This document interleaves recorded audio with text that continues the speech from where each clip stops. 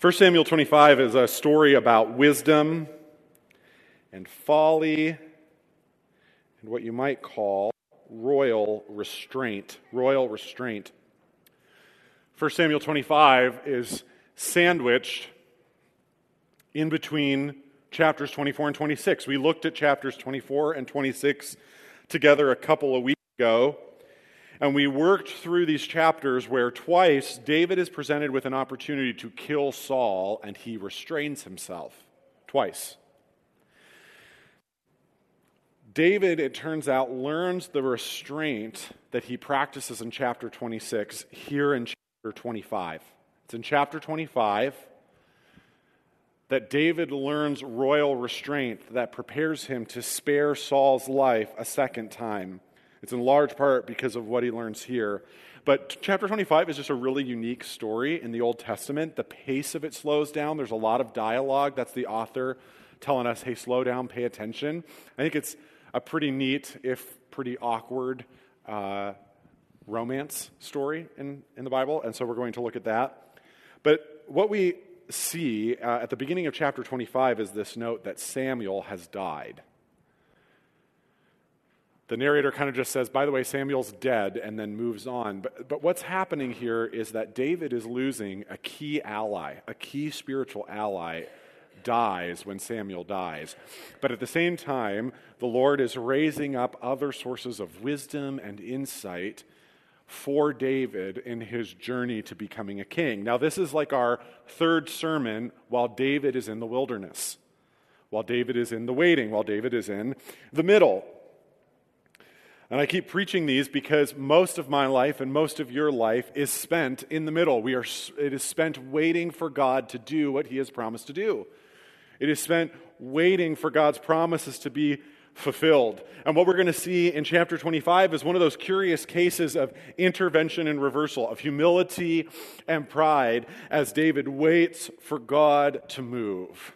And so look with me at 1 Samuel chapter 25, starting kind of in the second half of verse 1. It says, David arose and went down to the wilderness of Paran. And there was a man in Maon whose business was in Carmel. The man was very rich. He had 3,000 sheep and 1,000 goats. Guys, that's like Scrooge McDuck money. Like diving into the pond of money, swimming in it money. Okay, that's a lot.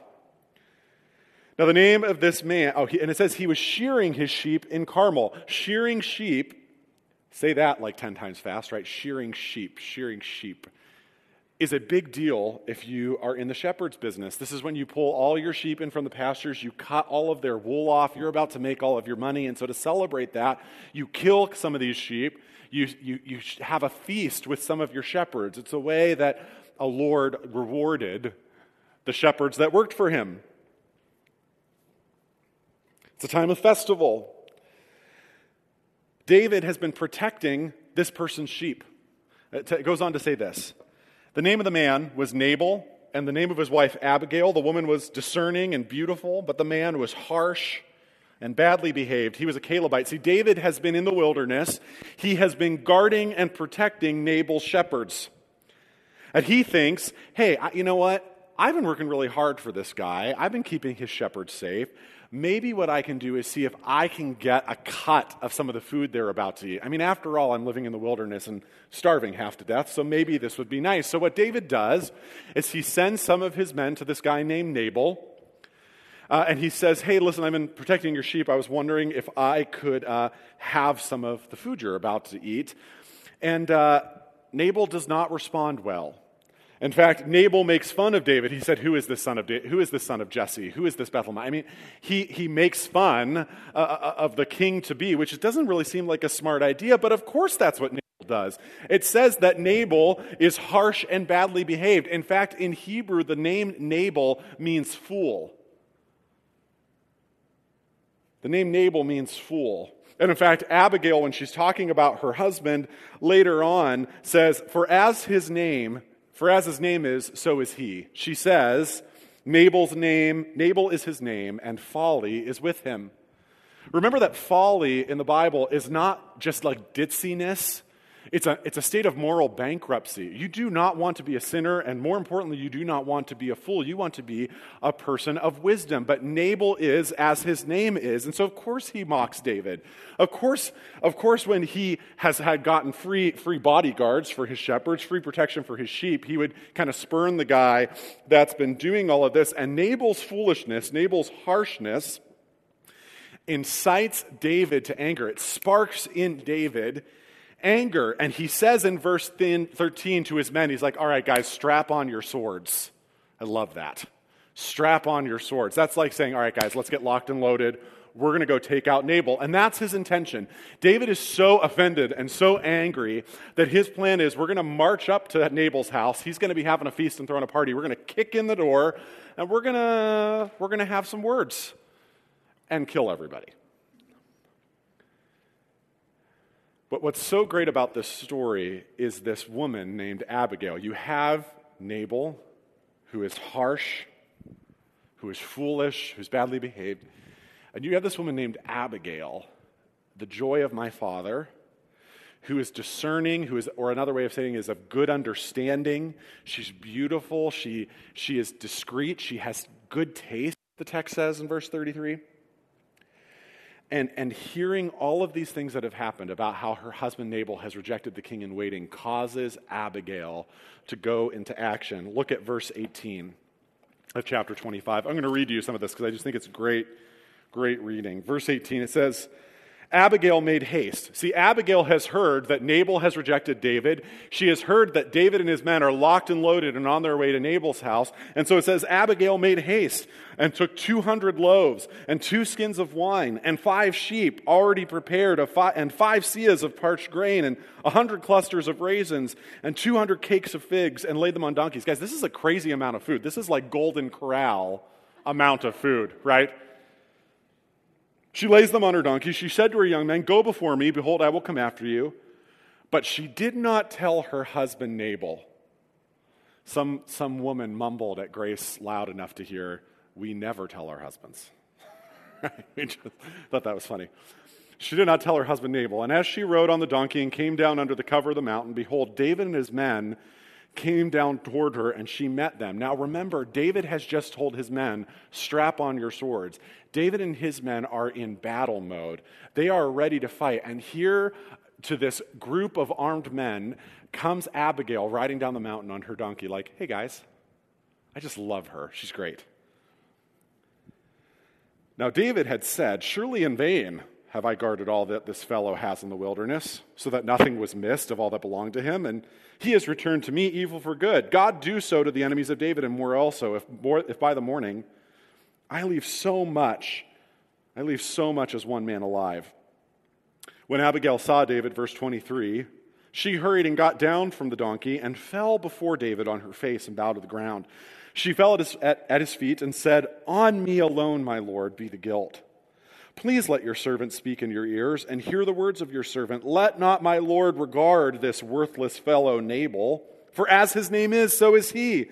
Nabal is his name and folly is with him, but I, your servant, did not see the young men of my Lord whom you sent. And she goes on and makes this really impassioned plea, this long speech, where she is trying to convince David not to kill her husband, which sounds like a good wife thing to do. Like, women, please take note if you're married. If somebody tries to kill your husband, it's wise and biblical to talk them back from the ledge. But at an even deeper level, I love this case that she makes to David that ends in verses 30 and 31 when she says, and when the Lord has done to my Lord, she's being very deferential of David, and when the Lord has done to my Lord, according to all the good that the Lord has spoken concerning you, and has appointed you prince over Israel, she says, then you will have no cause or grief or pangs of conscience for having shed blood without cause for my Lord, working salvation for himself. And then the Lord has dealt well with you. The Lord will remember your servant. What she's saying is, listen, David, I know that God has made all of these promises to you about how you're going to become king. And I know that my husband has offended you. I know that you're ready to go into action and to take his life. But David, don't do that, she says. Don't do that, because when you become king, you want to be able to be king and say, I became king without shedding any innocent blood. I mean, this fight, if there's a fight, it's between Saul and David. Nabal's just this jerk who lives out in Paran. And if he kills Nabal, it could be said of David that he took the throne by bloodshed. She said, don't do that. I love this little phrase. She says, don't work salvation for yourself. Have you ever tried that? Have you ever tried to take things into your own hands? Have you ever tried to take matters into your own hands, to press fast forward, to rush to the end, even if it's a good thing that you know God has promised you, to move as quickly toward it as you can instead of trusting God's timing and God's pace? That's what she's saying. She says, don't work salvation for yourself. Don't take matters into your own hands. And then she says, and by the way, when you become king, remember that we had this conversation. David remembers very quickly, and actually he marries Abigail. I love her speech. I love that she's warning David and calls him to restraint, which is why David blesses Abigail 3 times, starting in verse 32, and David says to Abigail, "Blessed be the Lord, the God of Israel, who sent you this day to meet me. Blessed be your discretion. Blessed be you who have kept me this day from blood guilt, and from avenging myself with my own hand. For as surely as the Lord of the God of Israel lives, who has restrained me from hurting you, unless you had hurried and come to meet me, truly by morning there had not been left to Nabal so much as one male." Then David received from her hand what she had brought him, and he said to her, "Go in peace to your house. See, I have obeyed your voice, and I have granted your petition." See, we have David learning the art of royal restraint. David is learning the art of royal restraint. David is given a choice between good and evil, of taking matters into his own hands and rushing to the end. And here's this woman of wisdom, here's this woman of discretion and understanding who calls to David, who calls David to wisdom, who calls David to restraint, and David says, "I have obeyed your voice." What I want you to see today is a key way of understanding the Bible. What I want you to see is the way that the Bible likes to repeat itself. The fancy word for that is called recapitulation. That the Bible will take an instance or a circumstance and recapitulate that circumstance, recapitulate that instance. It'll put new characters in a similar circumstance to show us something about God. That's exactly what's happening here in 1 Samuel 25. 1 Samuel 25 is an echo of a story first told in Genesis 1. So if you got your Bible, go back and flip to Genesis chapter 1 and look at chapter 1, verses 26, 27, and 28. Genesis 1 is all about God's creation of the world. Plot twist: this is not about material origins. It is not about how God made the world. It is about why God made the world. God is setting up a temple in which he will dwell with his people. And he's making giraffes and geckos and grapes and grass and bananas and wildebeests, and then he makes these human beings on the 6th day. It says in verse 26, "Then God said, 'Let us make man in our image, after our likeness, and let them have dominion over the fish of the sea, and over the birds of the air, and over the livestock, and over all the earth, and over every creeping thing that creeps on the land.' So God created man in his own image. In the image of God, he created him. Male and female, he created them. And God blessed them. And God said to them, 'Be fruitful and multiply and fulfill the earth and subdue it and have dominion over the fish of the sea and over the birds of the heavens and over every living thing that moves on the earth.'" The key piece here is that God makes our first parents, Adam and Eve. Notice, he makes male and female in his image equally. He makes them in his image, and the image of God in you and me, it is something that we bear as descendants of Adam and Eve. It speaks to our sacred worth as human beings. There's not a person that you have met that lacks sacred worth. Whatever their skin color, whatever their background, whatever their ethnicity, every person you have met is of sacred worth. This is why C.S. Lewis says you have never met an ordinary human being. Every person is of sacred worth. But on a deeper level, this idea of the image of God is a royal designation. In the ancient Near East, kings and queens and royalty were referred to as the image of God. The Egyptians had a pharaoh who they said was the image of God, image of the sun god Ra. In the ancient Near East, the image of God was a royal designation that spoke to the gods working through this human to expand that God's rule and reign over the earth. And so, God is borrowing this. By the way, he's saying this to a people who have spent generations making images of other people's gods. Fresh out of slavery, God says, you are the image of God. Fresh out of slavery, God is offering his people a royal designation. God creates man and woman in his image, and as he does so in Genesis 1, he gives them a royal commission. He says, have dominion over all the earth, be fruitful and multiply. Reign and rule is what God is calling them to do. Adam and Eve, made in the image of God, are God's vice regents over creation. They're his co-rulers, through whom God will expand his rule over creation. And to these co-rulers, to these royal people, God offers a choice. In chapter 2, verse 16, the text says, the Lord God commanded the man, saying, you may surely eat of every tree in the garden, but of the tree of the knowledge of good and evil, the tree of the knowledge of Tov and Ra in Hebrew, you shall not eat, for in the day that you eat of it, you shall die.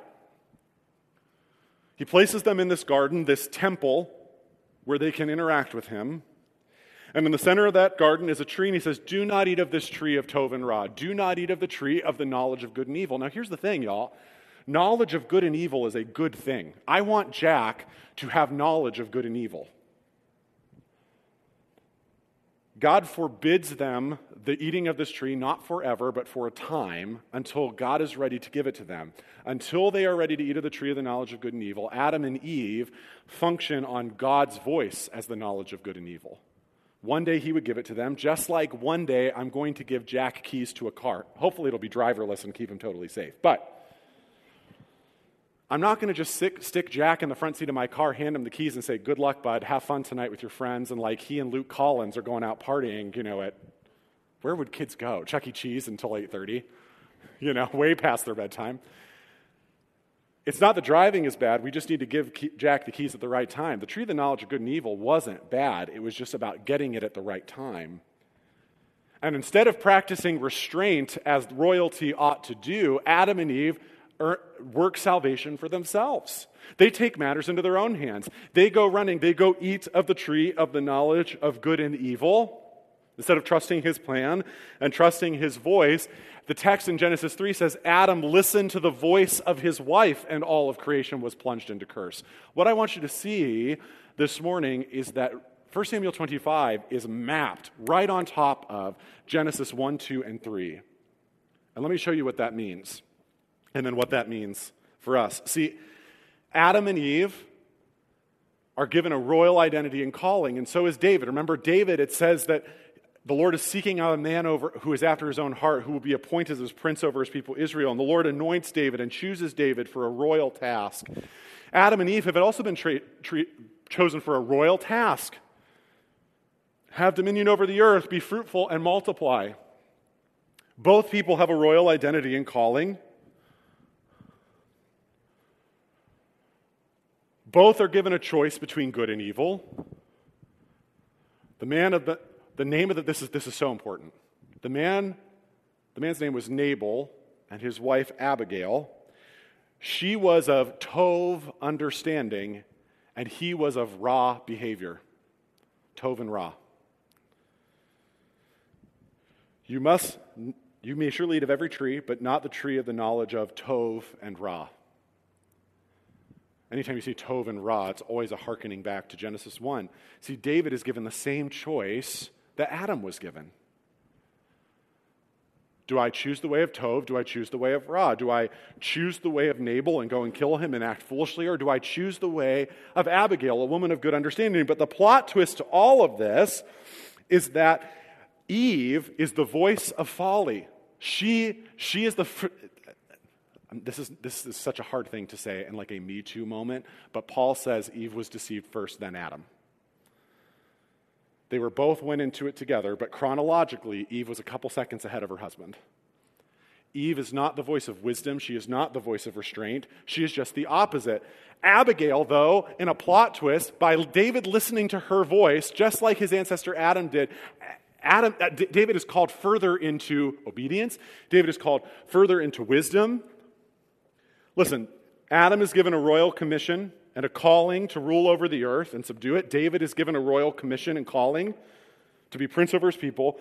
David and Adam both have royal identity and royal calling. The Adam and Eve story is about good or evil, Tov and Ra.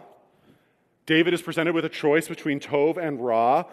Adam obeys the voice of his wife, and Ra, sin, is let loose over the world. David obeys the voice of his soon-to-be wife Abigail, and order and goodness and wisdom come into the world. What I'm trying to say is that 1 Samuel 25, Genesis 1 and 2, they work together to create in us a hope, a stirring of expectation that maybe, just maybe, David is the new Adam.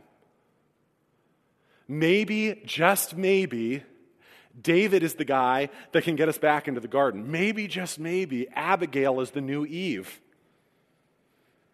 Since Adam and Eve left the garden, or were removed from it, God's people have had a stir of hope for a better Adam. And the author of 1 Samuel 25 is stirring us up and setting us up to say, look, David is the new Adam. I mean, in 2 Samuel 7, David is going to propose building a temple. The temple is a new Eden. The tabernacle was a portable Eden. The temple is a stationary Eden. We're trying to get back to the garden. But of course we know that David isn't the new Adam at all. We're starting to get so excited about David here toward the end of 2 Samuel, we think he really is the guy. But then all of a sudden at the end of this chapter, we find out that David marries Abigail. That's his third wife, which seems personally to me about too many. In 2 Samuel, David sees a woman. It's the same verb see, that Eve saw the fruit, saw that it was good to the eye. She took it and she tasted it. It says David saw this woman Bathsheba bathing on the top of her roof. He takes her, he rapes her, and he kills her husband. That murder causes his sons to kind of go crazy. David almost loses the kingdom. Fun fact, the second half of 2 Samuel, David is back in the wilderness, not hiding from Saul, but hiding from his own children.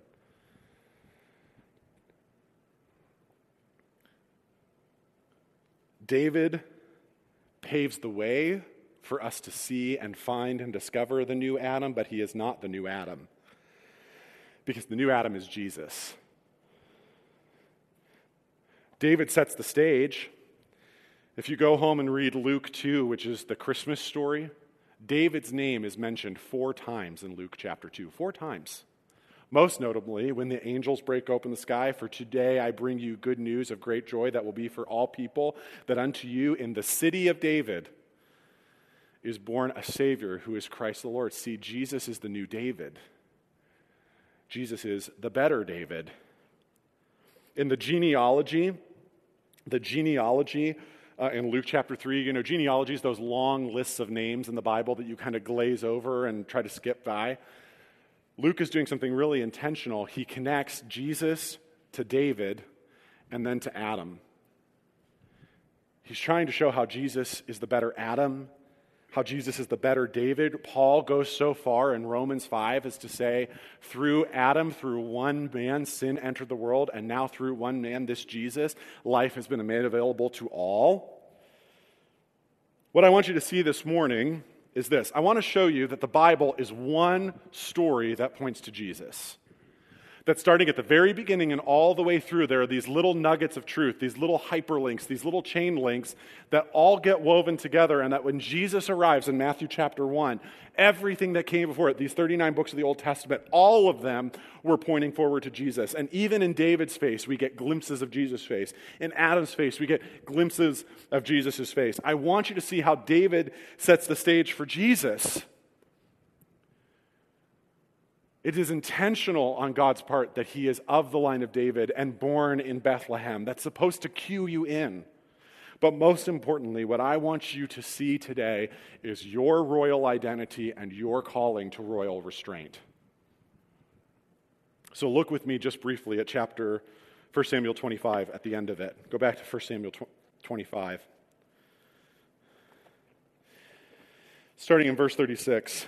So remember, Nabal decided to reject David. David is not happy about it. Abigail stops David before he can kill Nabal. She does all this without telling her husband. So then in verse 36 it says, Abigail came to Nabal, and behold, he was holding a feast in his house like the feast of a king. That's so intentional. Do you see that on the part of the author? Nabal's the guy that thinks he's the king. That's why he treats David like trash. And Nabal's heart was very merry within him, for he was very drunk. I love the Bible. Isn't that funny? So she told him nothing at all until the morning light. I mean, Abigail and her secrets. You know what I mean? In the morning, when the wine had gone out of Nabal, his wife told him these things, and his heart died within him, and he became a stone. And about 10 days later, the Lord struck Nabal, and he died. And when David heard that Nabal was dead, he said, Blessed be the Lord, who has avenged the insult I received at the hand of Nabal, and has kept back his servant from wrongdoing. The Lord has returned the evil of Nabal on his own head. Then David sent and spoke to Abigail to take her as his wife. It's kind of, like I said, it's a cute romance. Kind of like awkward and bloody, right? Like, her husband's dead, and now, like David's making eyes at the funeral like, hey, And, but I love that he says, the Lord has kept me back. See, David is learning royal restraint. David is learning royal restraint. Totally sets him up for chapter 26. Totally sets him up. As descendants of Adam and Eve, friends, every Sunday morning, I have the unique privilege of addressing royalty.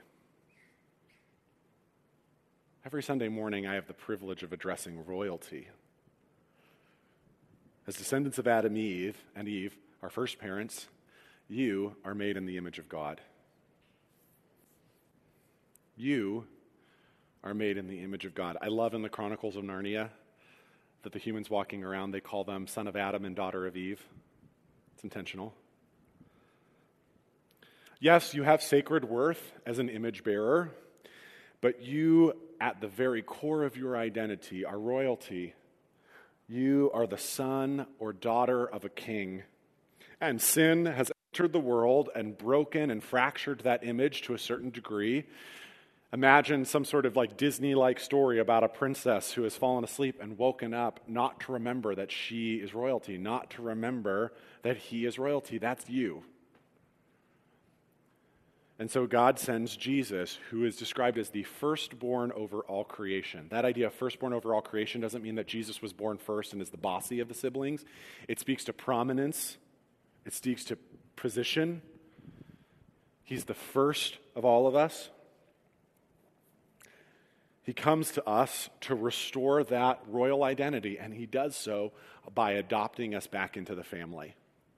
Through faith in Jesus, we are adopted into God's family. Go home and read Ephesians 2. It talks about that he predestined us before the foundation of the earth to be adopted as sons and daughters. And in so doing, Jesus brings us into his family, where Peter calls us a royal priesthood. A royal priesthood. Revelation 5 says that he has called to himself people of every tribe and tongue and nation and made them to reign with his son. You and I will spend forever reigning and ruling over the new creation with Jesus.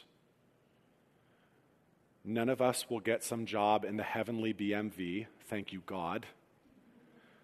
But the ruling and reigning that we were called to do, to be fruitful, to multiply, to subdue and fill the earth, to have dominion over all the creatures, the thing that we were called and made to do from the very beginning, we will return to do forever with Jesus.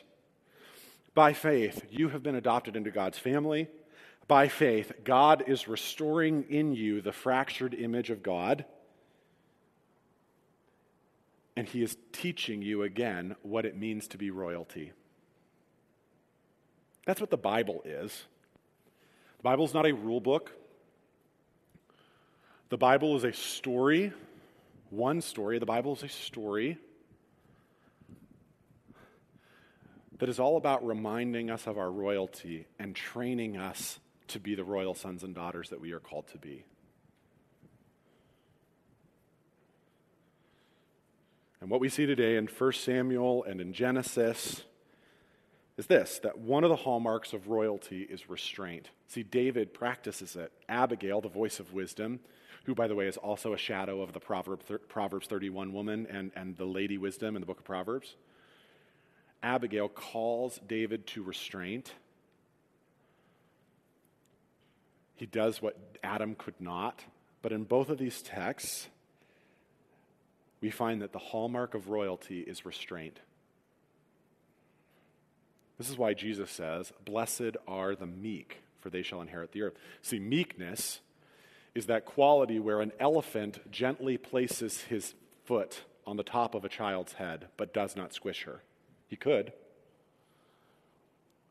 Jesus says, "The greatest among you shall be your servant." The hallmark of royalty, our royal identity, comes with a royal calling to restraint, to holding back. Restraint means refraining from getting the last word. Restraint means refraining from controlling how other people perceive me. Restraint means that, yes, I could rip that person apart with my words of criticism, or I could simply love them. Restraint means I don't throw myself into the pleasure of the body, but I abstain in grace. Restraint means I don't yell at the world and all of its problems, I serve it. Restraint means I don't need to be right, I don't need to get my own way. It is practicing the way of Jesus in humility. Restraint is our calling. Restraint is what David learns, and restraint means this: in the moment when I am tempted to take matters into my own hands, and the moment when I want to work salvation for myself, and the moment when I want to say, "Okay, Jesus, I've got this. Thank you so much for your assistance. You stay right there. I will handle this one." In that moment,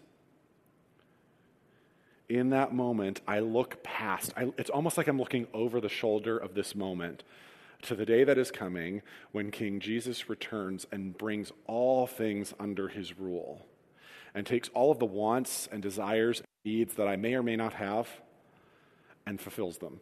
It is looking beyond this moment when I want it my way, I want it now. I'm practicing restraint, knowing that ultimately justice is coming. That is restraint. That is restraint. That is our calling. That is what David uncovers in 1 Samuel 25. That is where Adam falls. That is where Jesus, who is always faithful when we are faithless, rises.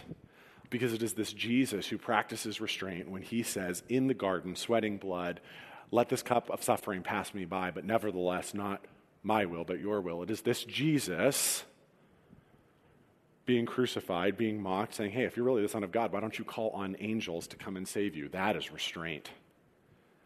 But it was for the joy that was set before him, he endured the cross and despised the shame. It is for the joy that is set before us that we follow in the way of Jesus, practicing royal restraint as members of our Father's kingdom.